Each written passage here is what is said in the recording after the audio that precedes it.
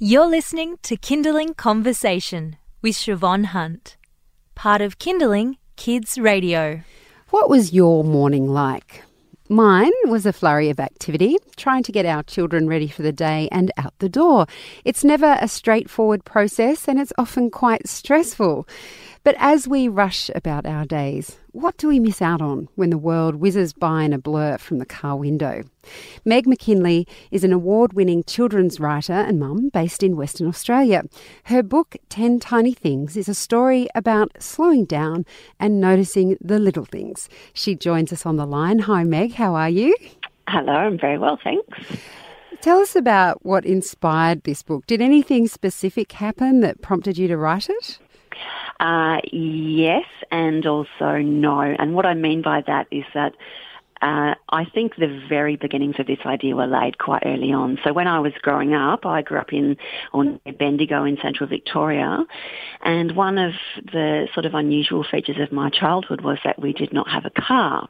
So if we needed to get somewhere, which of course, you often do when you're a kid, we mostly had to ride our bikes or walk, which was not always convenient, but certainly had the effect of slowing me down, and I grew up noticing things and moving, at a kind of a slower pace through the world than many of my peers. And I realised looking back that I had a very different way of being in that space than a lot of the kids around me. I knew things that they didn't know simply because I was moving through it in a different way.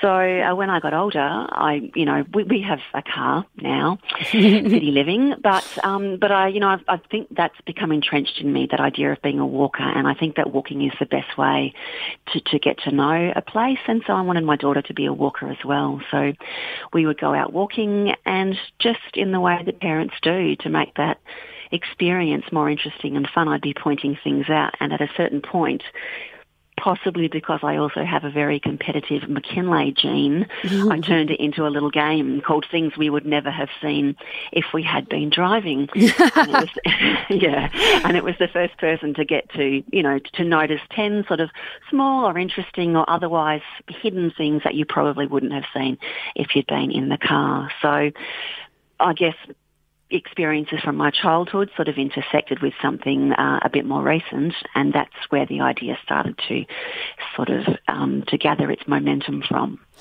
I saw two girls walking to school today, and I was in the car driving my son to childcare, and I thought, they look really young to be walking on their own. They're both at primary school, but I imagine one was in kindy maybe, or year one, and the other one in year two. And even though my first reaction was they're young to be walking on their own, it started me thinking about my own daughter, who's also that age, about 5 years old, and how she might feel walking to school, because kids these days, particularly kids in cities, don't get a lot of independence. And I thought, I wonder what it's like, what it would be like for her, and why don't I let her walk to school? I mean, it's too far from where we are for starters, but just inside my heart, I'd find it very hard to let her walk to school, even if that school was down the road. Do you think that's a significant shift that has happened for parents today? I do. And I think it's something I'm very careful to say to kids when I talk about this book in schools, is that it's not meant to be a polemic. I'm not telling you what you should and shouldn't do, because it's not always practical. It's often not practical for parents at all. They're on their way to work or whatever it is. It doesn't make sense, or it's plainly too far. The reason that I've embedded this narrative, this idea of slowing down and walking in a walking to school framework, is simply because when I used to, from time to time, I would be able to walk to school and pick my own daughter up, and people would always offer us lifts home because it was so far, even though I was walking with her, and even though really it was only a few blocks.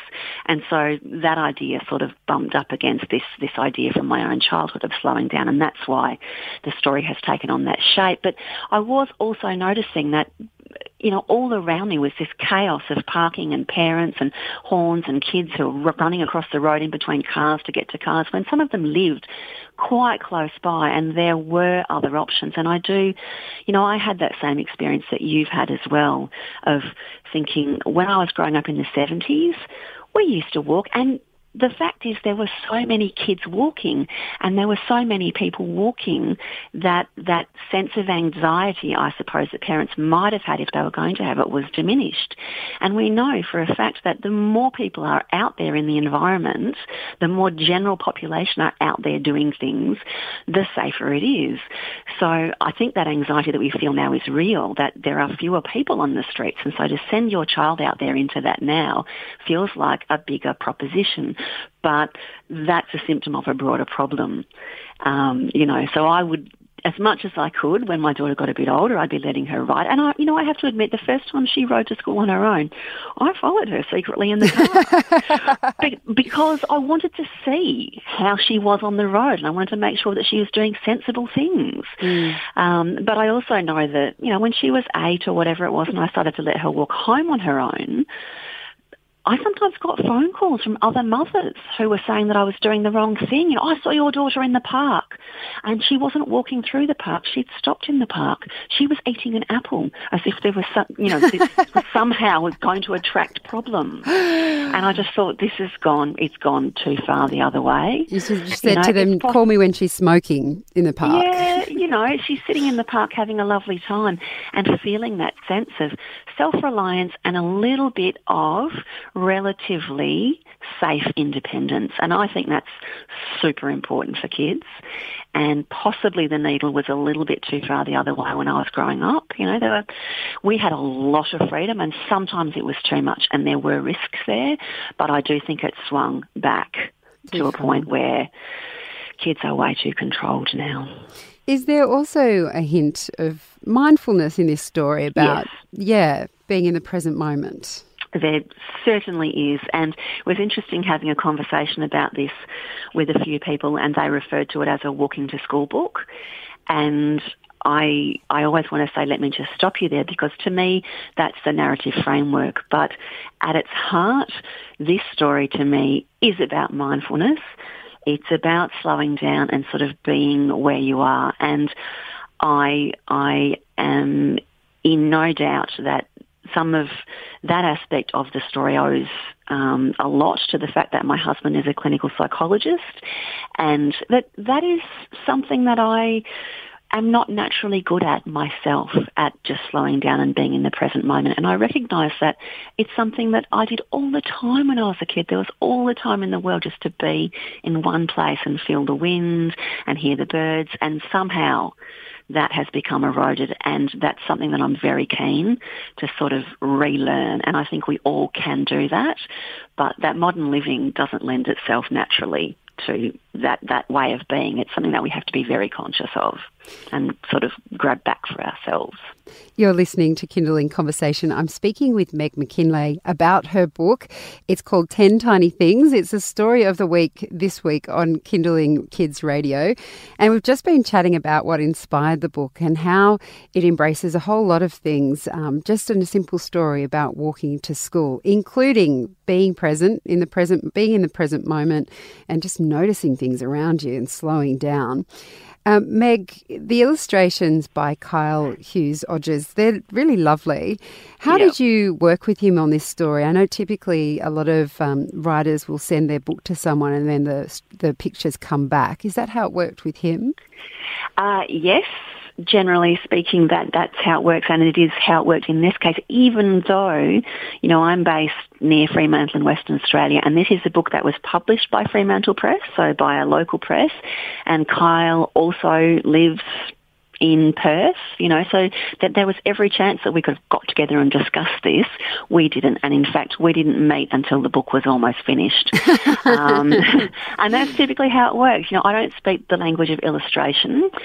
I don't offer any illustration notes or prompts or suggestions or anything. I just send the story off to the publisher. They know how to talk to authors and to illustrators, and they tend to sit in the middle. And a few people have said to me, the illustrations in this particular book, they're not what you would typically expect to find in a children's book. The palette is very muted. It's sort of a matte style. It's a little bit retro. It's got your dark browns and greens, and the characters are very unusual in the way say that they're recognisable as humans, certainly, but they're not realist and they're not cartoony and the colours are not bright. So people often say to me, how did you feel when the illustrations came back? And I saw early sketches. It's not just that you're presented with a fait accompli and you have to live with it. There are discussions that take place, but I'm not a writer that visualises things when I write, so I never have an expectation of what things should look like. And I love what Kyle did, and I think particularly with this book, this is a book that, it does have a strong message, and I think that the style being almost a little bit abstract and otherworldly is a nice counterpoint to that. I think if it had been too realist, then the book possibly can run the risk of kids reading it as if someone is telling us what we should be doing. But the illustrations being so unusual, it takes it into a different sort of dimension. And so I think the text and the images work really well together.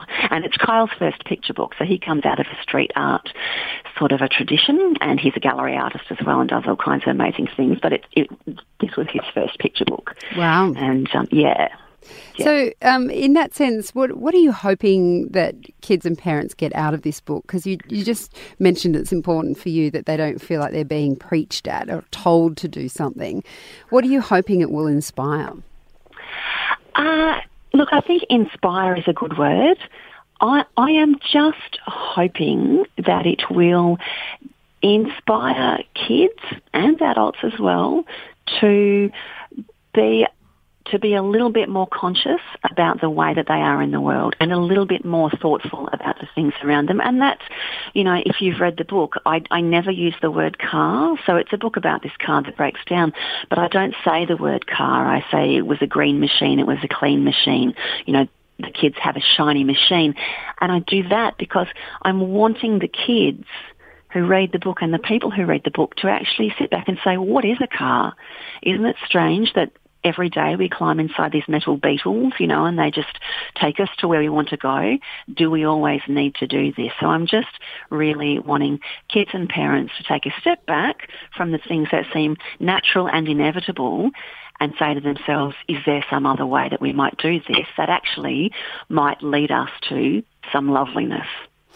Meg, it's a beautiful book. Thank you so much for speaking with us. Thank you very much for having me. That's award-winning children's author Meg McKinlay. Her book 10 Tiny Things is Kindling's Story of the Week. You can catch it each afternoon on Settle Pedal at 5 p.m. or listen to it on our free app. And one lucky listener has the opportunity to win Meg's book. Just head to our website for all the details. It's kindling.com.au. You've been listening to a Kindling Conversation podcast. We'd like to reach as many parents as possible, and you can help us by giving us a review wherever you downloaded this episode. It means that more people can find us. I'm Siobhan Hunt. See you next time.